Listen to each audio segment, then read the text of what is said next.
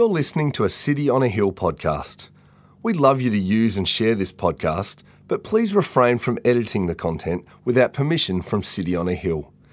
If you'd like to know more about our church, or if you'd like to donate to the work of City on a Hill, please visit cityonahill.com.au.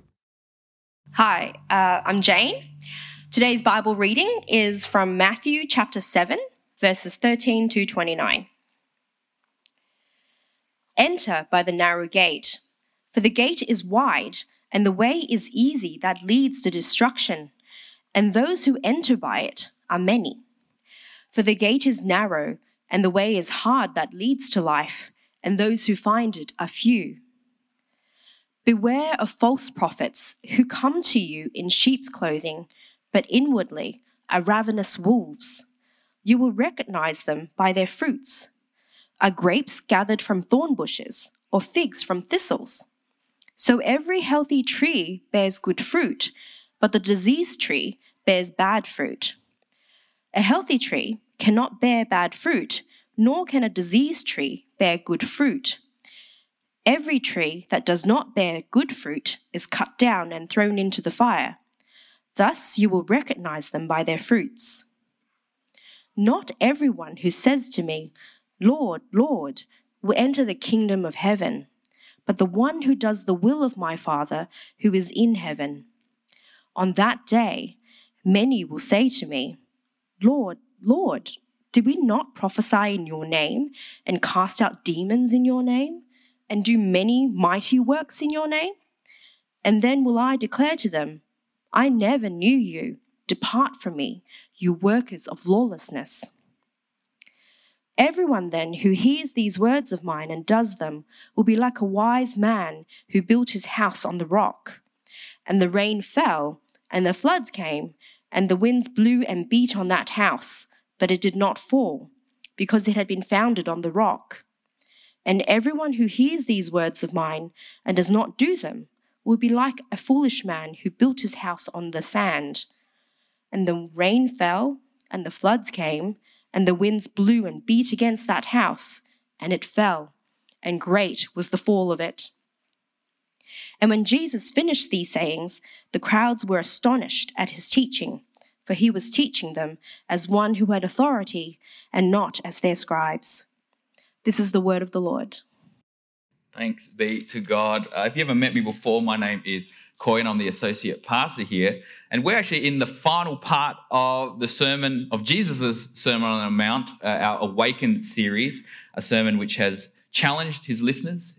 Jesus has challenged his listeners in ways never before, with a call to be kingdom people, living under God's rule, to be poor in spirit, to mourn for sin, to be the salt and light of the world, to be more righteous than the most righteous of the time. Jesus taught that not only is adultery sin, but to even look at a person with lustful intent is sinful, that it is better to get rid of the body part that causes you to sin rather than your whole body end up in destruction. He taught to not only hate your enemies, he taught not to hate your enemies, but to love them. Pray for them is what he taught. He taught us how to give. He taught us how to pray.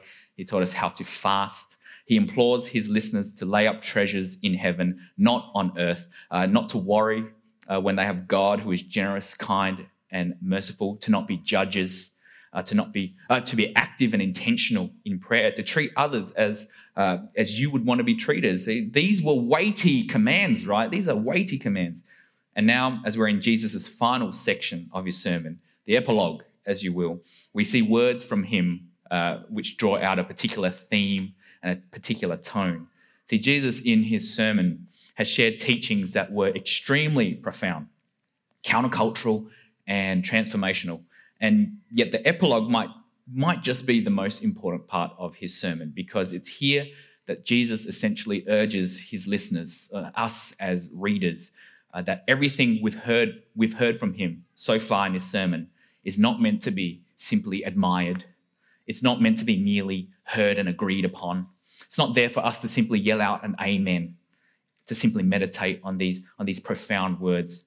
But Jesus, in his epilogue here, challenges his listeners that his words from his sermon are to be lived, to make a reality. Theologian R. Kent Hughes says on this final section, the Saviour refuses to let his listeners bask in the grandeur of the sermon's thought. He knows that admiration without action is deadly, that conviction without commitment will dull one's spirituality. Whether Christian or not Christian here today, Jesus' Sermon on the Mount are not just teachings to agree upon and think positively about, to use as inspirational quotes for our social media or memory verses to just remember like clockwork. No, what Jesus is preaching here is meant to be lived. Jesus lays out what it means to live in, to live out, live for the kingdom of God, and what it requires for us to actually do it, to be those citizens, to live under the rule of the king, not just by word or ear, but be in full submission, to live our lives completely under the rule and reign of God. In Jesus' conclusion to his sermon, as he emphasizes the importance of what he's taught, we'll see that in his final points, what he does is he contrasts them, he breaks them up all into twos. First, he offers two ways. He then advises between two trees. He then reveals two claims. And finally, he describes two houses. As Jesus brings his sermon to a close, we see that as he describes these things in twos, he does so because what's essentially been hovering over all of this, what the hovering question to all his listeners all throughout this is the same question to us. Is it to be the kingdom of God or the kingdom of the world? Listeners, what will be your decision? See, as we dive into the passage, Jesus begins his concluding words with what looks like a rallying call from what he's preached so far. So let's look at verse 13. Enter by the narrow gate, for the gate is wide and the way is easy that leads to destruction, and those who enter by it are many. For the gate is narrow and the way is hard that leads to life, and those who find it are few. See, Jesus starts off his conclusion by offering two ways, two paths, two gates, one which is wide and easy and one that is narrow and hard. If the choice was presented to you to go down a path that is easy or one that was hard, which one would you choose? Of course, the majority of us would choose the easy path, right? It's understandable. It just makes sense. It's a natural thing to do to want the easiest path. Like if you had a free parking spot right outside Pancake Parlour or a parking spot outside of Apple and level 3 on the other side of High Point or the other side of the western suburbs, which one would you choose?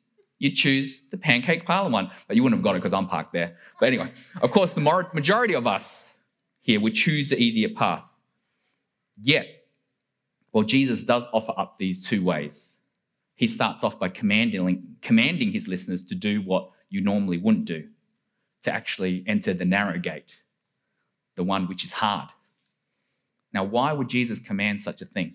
Well, if we really think about all that Jesus has shared and taught in his sermon so far, in his Sermon on the Mount over the past 8 weeks, we notice that everything that Jesus has commanded of his listeners is actually not easy at all. It's actually very hard. Being righteous, loving your enemies, not lusting, not worrying, not wrongly judging, all of what Jesus has taught in what it means to live under the rule of God's kingdom, his commands, his pleas, his warnings, they've all been challenging and hard. These aren't easy things. And so as Jesus begins the epilogue of his sermon with the command to enter the narrow gate, the way that is hard, he's essentially saying that all I have taught in this sermon that you have heard, taken together, this is the narrow gate. This is the hard way. To live as the kingdom of God's people is to enter through the narrow gate. But why exactly is the narrow gate hard? I think Jesus reveals this in his illustration of the two ways, of the two gates. And in order to see what makes the narrow path hard, we have to contrast it with what is easy. We have to look at the other side. So let's look at verse 13. For the gate is wide and the way is easy that leads to destruction, and those who enter it are many. So picture in ancient Near East times a sandy dirt boulevard. It's spacious, meters upon meters long. It's wide, meters wide. It's roomy. Crowds could walk next to each other side by side, and it leads to an entrance with gates end to end, far and wide. It's easy to see, easy to locate, easy to get onto. because it's so broad and spacious. People can bring whatever they like. Bring whatever you want. Bring along that camel. Bring along more camels. Carry along that huge sack of rice. You have no limitations. Bring along anything and everything as you please. Nothing is holding you back because this road is huge. Come along. Those who enter it by it are many. And I'm a little embarrassed to admit this, but I'm gonna own it. I was a huge Guy Sebastian fan. Right? I followed him before he was on Australian Idol. So I saw him at Planet Shakers Church in Adelaide when he was singing at the front there. Afro was already pretty massive. Right? And he was there. I saw him at Planet Shakers and I was like, this guy, I saw him on TV. I liked him because he was Christian and he had reached the public sphere, which was very rare around those times. That, and of course, I loved him because Angels Brought Me Here is just absolute, like, what a song, right? But anyway, I was sad. I was very sad when I found out that he changed his stance on everything, saying he still believes in God, but doesn't believe there's only one way. That what everyone believes is equally significant. So it's all about believing in faith that has no bounds. I was sad, and I'll keep praying for him. But isn't this a perfect description of our world today? Is it not easier to follow these winds of the world which says there are no boundaries in what anyone thinks? You believe in reincarnation? That's okay. You believe in nature? That's cool. That's awesome. Morality, meditation, mysticism, come one, come all. There's plenty of room for all of us as long as you don't impose it on anyone else. There are no boundaries here on this path. There's plenty of room for diversity of opinion and leniency of morals. You can believe whatever you like. Just come along. No effort is needed. All you have to do is follow your inclinations. It's easy. It's easy. There's no curbs to worry about, no walls, no boundaries to fear in your thought or your action. Everything is permissible. You do you. It's easy. See, the gate is wide and the way is easy, and those who enter by it are many. Here are the carefree crowds of culture. Here are the fickle followers of every flavour of the month. This is a wide road filled with waves of travellers who walk the path laughing, carefree, because it's easy. No effort is needed. Just living how they want to live, following popular thought. Yet they are deceived as they give no thought to what the dreadful end that awaits walking this path. But for the other gate, the one Jesus calls his followers to enter, it is narrow and the way is hard, and those who find it are few. So you're contrasting it with the wide gate. I think one of the reasons why we see the narrow gate is hard is because it calls its travellers to live counterculturally. Hate your enemy, seek revenge, lust after one another. These are the values and beliefs that the world pushes out to the masses. Yet to the narrow path traveller, we're commanded to do the opposite, to live counter to what the world tells us, to live not in the kingdom of the world, but to live for the kingdom of God. The wide and easy way says, believe what you want to believe and live how the many live, tolerant of anything and everything society pushes out, a reliance on nobody but yourself. Yet to the narrow road traveller, we're called to live counter to that, to live in the beauty and the truth and make that known, to live in submission and reliance to a holy God, to put others before ourselves. For those who follow Christ, more often than not, we will not believe popular thought, and the many will see that. To those who enter the narrow gate, you will not be admired for your beliefs. Jesus said earlier in his sermon to his followers, blessed are those who are persecuted for righteousness' sake. You will be persecuted, classified, vilified. This is the minority way. On the narrow path, you will be called narrow-minded, that your thoughts on God are narrowed, that your ideas of a creator, a sinner, a savior are narrow, that your conclusions on the afterlife are narrow, that the narrow path doesn't lead to life at all, but actually sucks it away.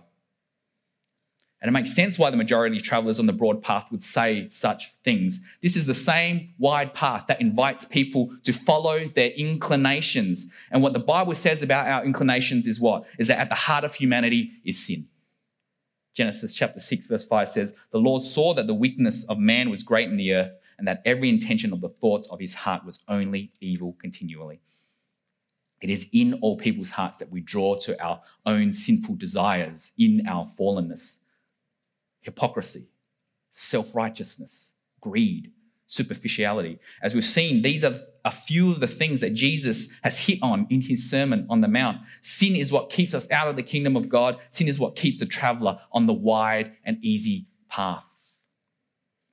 See, Jesus is undeniably upfront and clear that the narrow way is hard because not only is it countercultural, but it requires the traveler to actually leave everything behind. I remember one of the obstacles on this grueling race called Tough Mudder, to some of us who may have done it, where there was a tiny kid-sized tunnel that went for 10 meters and it was just like in mud that I had to wiggle through. Now, I couldn't fit. Right? It was embarrassing. I couldn't fit. But the main reason why I couldn't fit was because I dressed as Wonder Woman. So I had a cape and I had a big wig. So I just had to take it all off to basically go through that tunnel. And it was really hard because a lot of my friends, we all dressed as superheroes. So one of my mates actually rented a Hulk costume, like a full Hulk costume. So he had to strip that off and he was just in his undies and he just had to go through the tunnel. But to take it completely off, the tunnel was too narrow. Now, just as the narrow tunnel required me to rid of everything that held me back, so too does the narrow gate require us to leave everything behind. Our greed, our selfish ambition, our sin, even our loved ones, Jesus says later, if necessary. It requires us to deny ourselves. Matthew 16, then Jesus told his disciples, "If anyone would come after me, let him deny himself and take up his cross and follow me." Give our lives to Christ. It's no wonder Jesus opened this sermon with the Beatitudes and opened it with the call for listeners to see their wretchedness and pain for their sin, pain over their sin. See, Alexander MacLaren, a 19th century preacher, likened Jesus' opening words of this Sermon on the Mount with this narrow gate. So what he did, he painted an image of this narrow gate, and the first two Beatitudes are the two sideposts of this gate. And he says, one denoted that the first beatitude and the need for a consciousness of spiritual bankruptcy, and the other stood for the second beatitude's demand for sorrow over sin. This is indeed a small gate, and few people are willing to shed what is necessary to get through it. No one naturally likes to be poor in spirit or to truly mourn their sins. We must come to God holding nothing in our hands except our inadequacy and our consciousness of sin. So the narrow road is hard. Yes. But what Jesus says is that although hard, although less popular, although narrow, this is the way that leads to life. So Jesus here offers his listeners two choices. Will it be the narrow way to life, or will it be the easy way to destruction? There's only two. See, to the 21st century listener, this would be extremely controversial. Why? Because we live in a time of excessive choice. Just go through a Macca's drive-through and you'll see what I mean, right? We also live in a time where commitment is flimsy, where things are no longer simply yes or no, but you can click maybe on an event if you want to see if you have something better on that night to go to, right? I also think it's more preferred to be in the middle today, to not deviate too far from the middle ground in case one be associated with fanatics or extremists. But Jesus makes very clear in these verses, there are only two ways to go.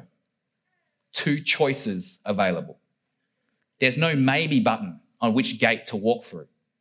It's either life or destruction. And the life and destruction Jesus is referring to is the eternal life of those in the kingdom of heaven, or the endless destruction in the anguish of hell. So Romans 2 says, to those who by patience in well-doing seek for glory and honor and immortality, he will give eternal life. But for those who are self-seeking and do not obey the truth, but obey unrighteousness, there will be wrath and fury. There is no neutral group, no third gate. Jesus describes for us only two paths and two destinations, life or destruction. Which will it be? The narrow gate or the wide? It's at this point that listeners of Jesus' sermon should have this question at the forefront of their minds, because as Jesus continues on in his sermon, he'll reveal further just how narrow the path is as he describes the fruit of two trees.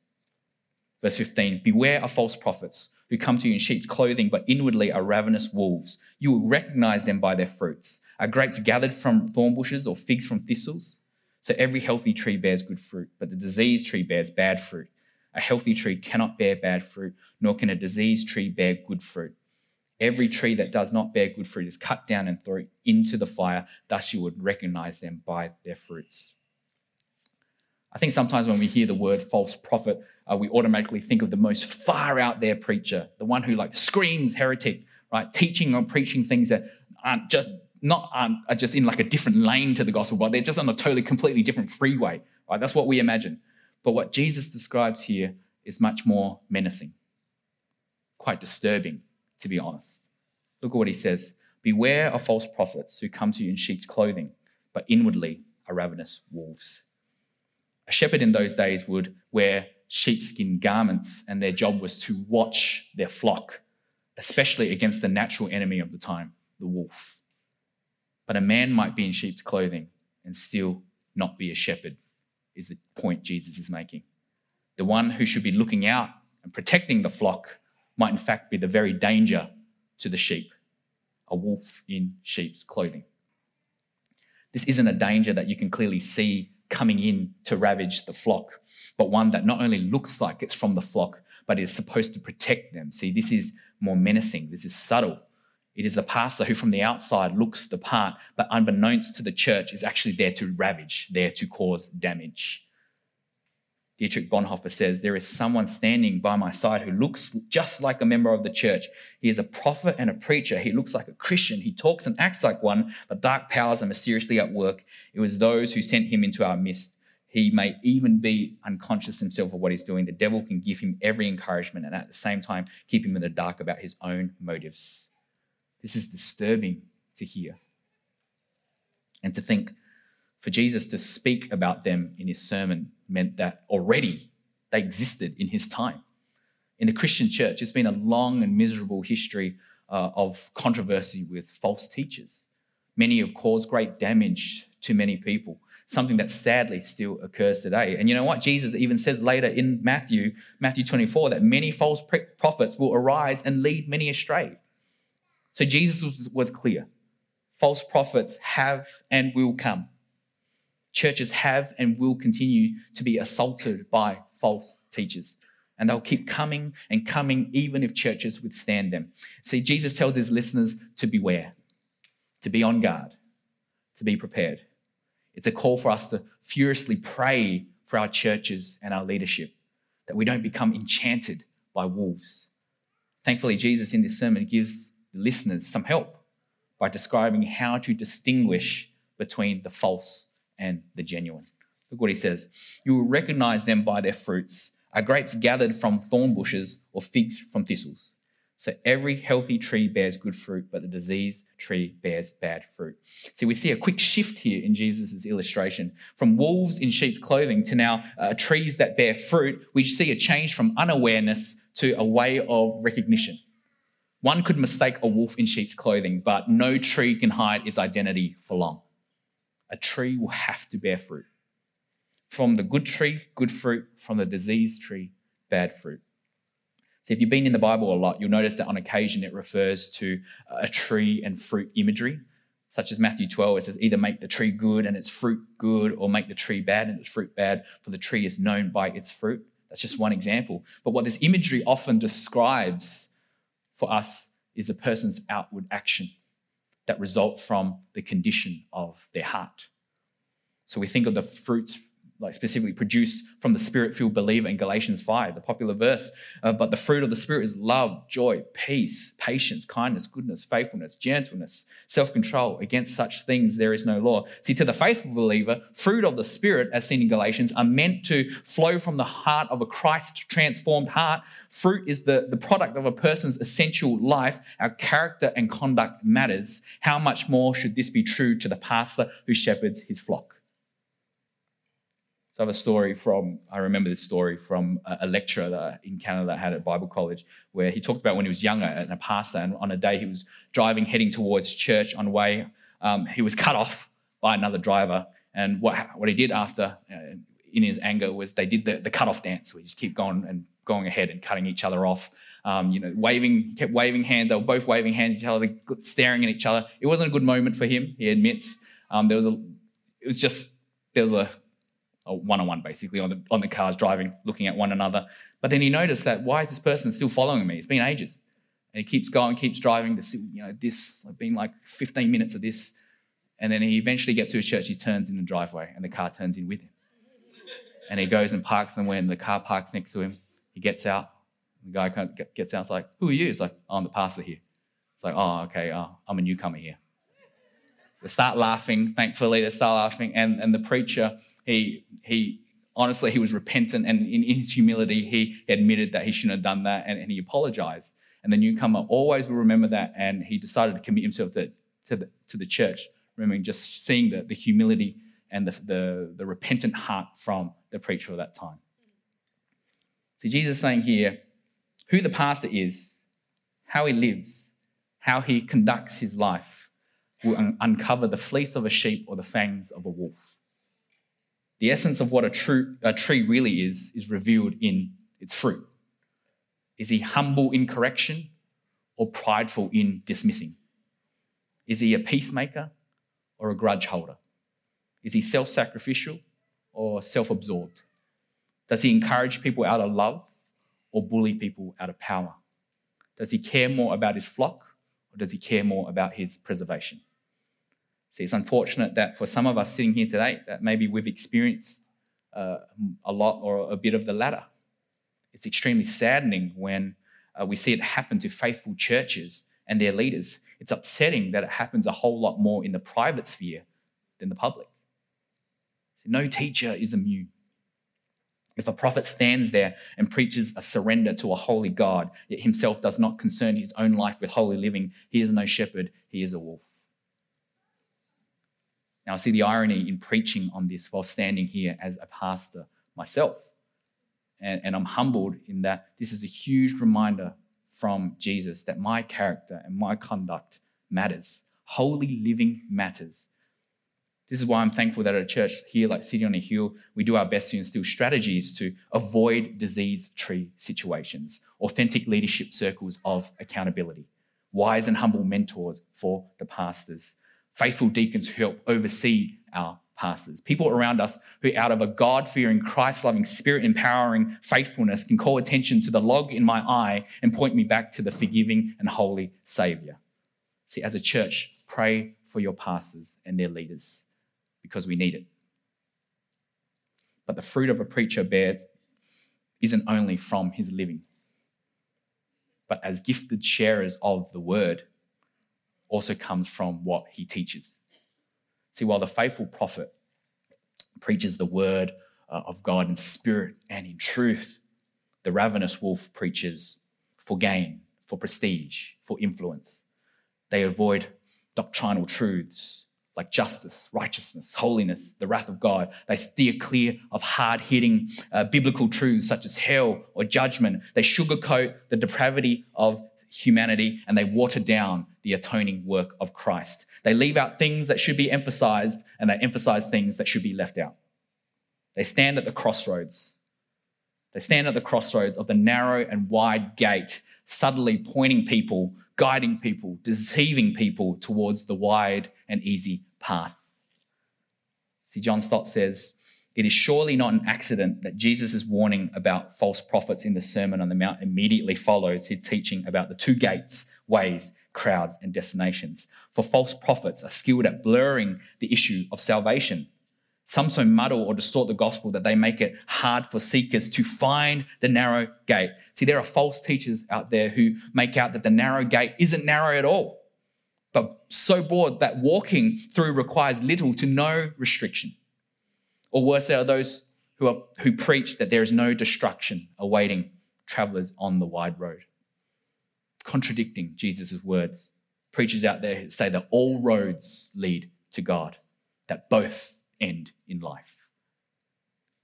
See, Jesus is warning his listeners to be on guard because the ravenous wolves are exceedingly dangerous. They're leading people to the very destruction they say does not exist.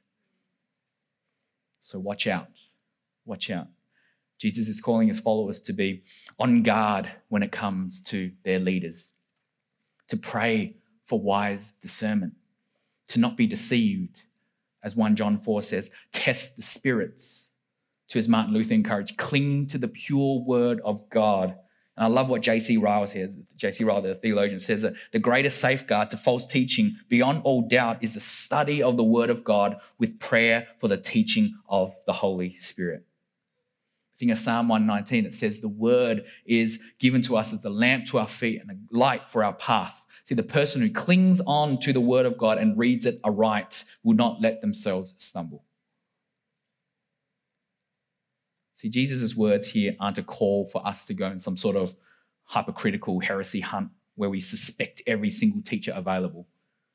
I really hope I don't get like 200 new emails tomorrow or something along those lines. But rather, it's a stern reminder. It's a stern reminder from Jesus that there are false teachers out there prowling. And so we must not cease in being mindful for the wolves in sheep's clothing.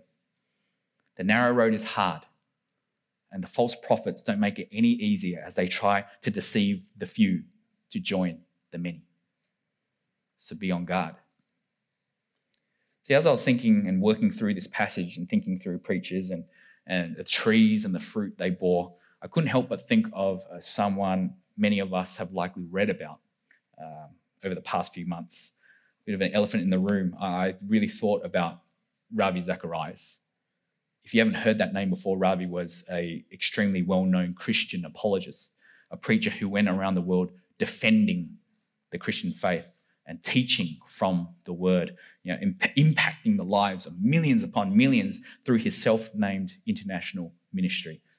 He passed away early last year, but only recently was it confirmed and acknowledged that for a large part of his life, he was the offender of sexual misconduct and great spiritual abuse.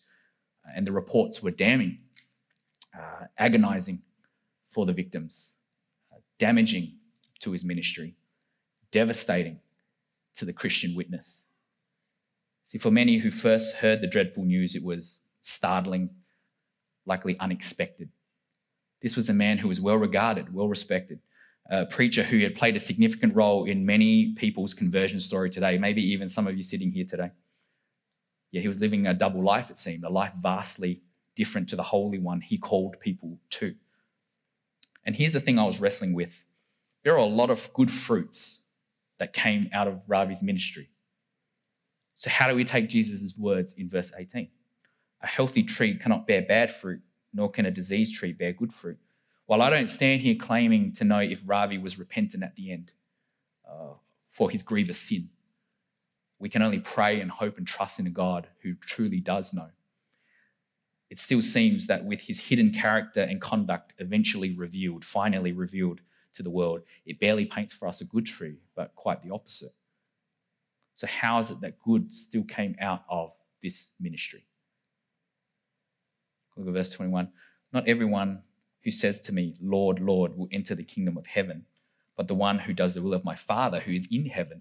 On that day, many will say to me, Lord, Lord, do we not prophesy in your name and cast out demons in your name and do many mighty works in your name? And then I will declare to them, I never knew you. Depart from me, you workers of lawlessness. So these are probably some of the most scariest, if not the most scariest words that have come out of Jesus' mouth. It's here that Jesus reveals two claims. Jesus is describing for his listeners the final day of judgment, where all will stand before the Lord on account of their life on earth. As it says in 2 Corinthians 5, for we must all appear before the judgment seat of Christ so that each one may receive what is due for what he has done in the body, whether good or evil. This is where eternal life or endless destruction becomes a reality. And the one who stands before him, as we read, first claims this, Lord, Lord, did we not prophesy in your name and cast out demons in your name and do many mighty works in your name? And the fact that this person uses the words Lord, Lord, shows a person who understands who they're talking to, who understands who they're speaking to, that this word signifies that they come to the Lord, they come to Jesus courteous, using a divine title. They come with enthusiasm by saying it twice. They stand there claiming, Lord, Lord, I've preached, I've proclaimed your name, I've even cast out demons in your name. Painted here as a very good Christian, yet it's the second claim that reveals the truth. Jesus tells this person, I never knew you. Depart from me, you workers of lawlessness. So what does Jesus reveal here to the listener? That knowing the right orthodox things doesn't get you life. That enthusiasm, zeal, and fervency doesn't bring life. Even remarkable works in Jesus' name do not bring eternal life. Merely professing the right words isn't enough. Religious lip service doesn't get you in. Even the demons knew the name of Jesus. Merely doing great things in Jesus' name isn't enough. Even Judas, who would later betray Jesus, was given such power to do things as seen in Luke chapter 10, which actually, if you think about it, reveals more of who God is, that God is gracious and so powerful and completely sovereign that he would allow power to course through a man, though the man himself was lost. What Jesus reveals here is clear, that a person may say great things, may do great things in their ministry, may even get great results from it, but that says nothing about their salvation. We especially think of my question earlier about false teachers who Jesus just spoke about prior to this, which R. Kent Hughes says, a wolf can wear sheep's clothing, but it cannot grow a sheep's coat. It is possible to put grapes on thorns and figs on thistles, but they cannot grow there. It is possible to subscribe to the qualities of the Beatitudes and yet never truly own them from within. But appearances can only be kept up for so long. Time will reveal the true nature of the fruit. Sooner or later, we will know where a man stands. And it says, one of the scariest parts, I think, it says is that on that day, many will claim that they said and did such things, but will hear Jesus' harrowing words. I never knew you. Depart from me. So this is extremely sobering, these words. Sobering because Jesus isn't only talking about the false teachers, pastors and preachers that we may see on the news, but he's talking about us. There are multitudes of religious folks, evangelical or not, who are lost. Why? Because they do not do the will of the Father who is in heaven. For some of us here, we may have all the theological head knowledge we could have. We may hold tightly onto our roles and responsibilities that we have in our church. We may even be baptized in Jesus' name. We may be content with where we are in our faith walk, maybe leaders, preachers, teachers of others. But if we have not practically done the will of our Father in heaven, that is, we have not truly repented, not believed in Christ, not taken what Jesus has revealed to us in this whole Sermon on the Mount, that the character and conduct of a person in the kingdom of God means a profound heart obedience that one writer says is not only on the surface, but permeates our inner being. Then in spite of all our privileges and professions of faith, we might just hear those awful words, I never knew you, away from me. So the gate is narrow and the way is hard. So to the listeners sitting on the mount, hearing these words from Jesus at the time, I think they would have reflected on Jesus' weighty claims. And to be honest, most of them, if not all of them, would have likely come out confused, perplexed at Jesus' words, but also deeply confronted. Confronted, for they had just heard words from Jesus to be more righteous than even the most righteous of the time, to be perfect as the Heavenly Father is perfect, to enter the kingdom of heaven by doing the will of the Father. It would have been challenging. This would have been hard to fathom because they hadn't yet got the full picture. But if we continued reading Matthew, we'd see it wouldn't be long that they would see clearly Jesus' words. That the listeners would see the same man who preached the narrow way is the same man who walked the narrow path on way to be crucified for the sins of mankind. That the same man who described the differing fruit is the very vine who produces the good fruit to those who abide in him.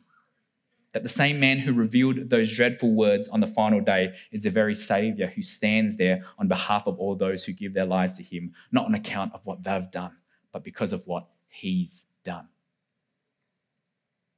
For God so loved the world that he gave his only Son, that whoever believes in him shall not perish but have eternal life. For God did not send his Son into the world to condemn the world, but in order that the world might be saved through him. Jesus walked the hard path we couldn't walk.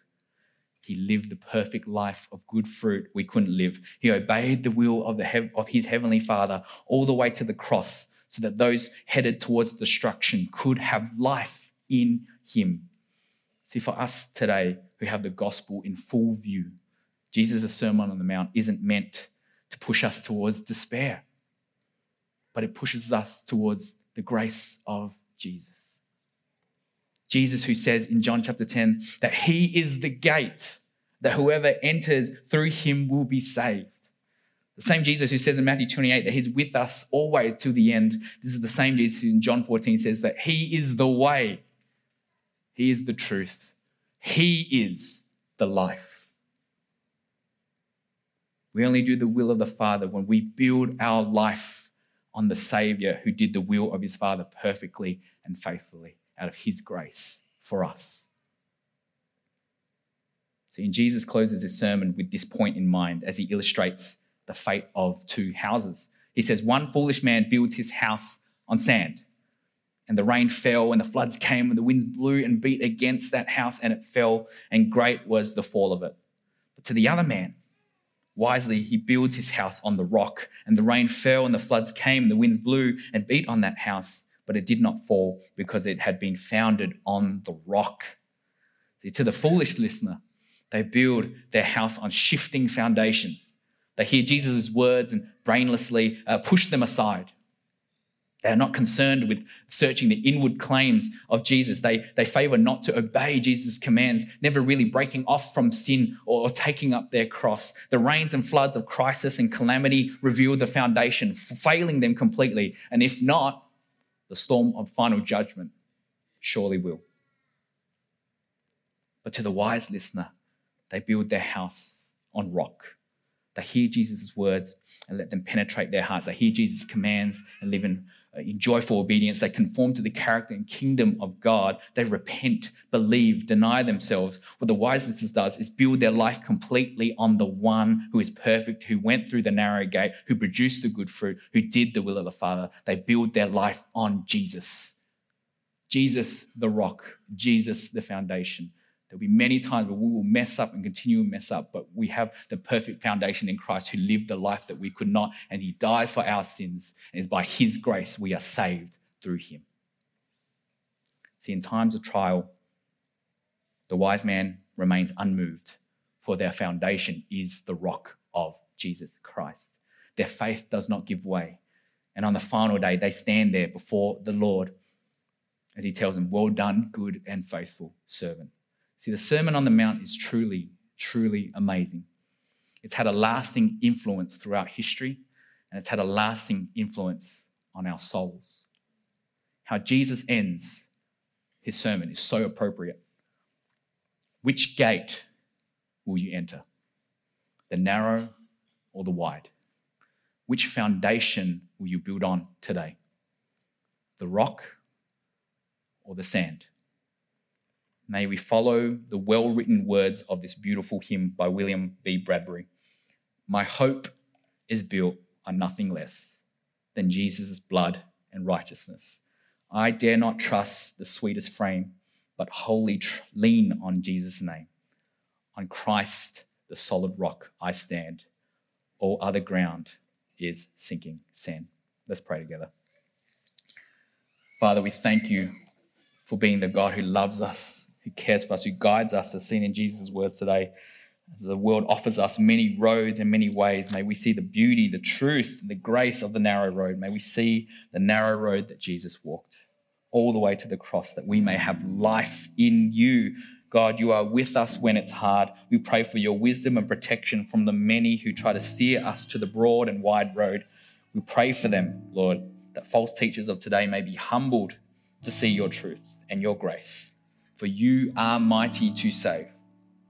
May more and more build the foundation of their life on the solid rock of Jesus. We thank you for our Lord and Savior Christ. We pray this in his name. Amen. Thank you for listening to our podcast.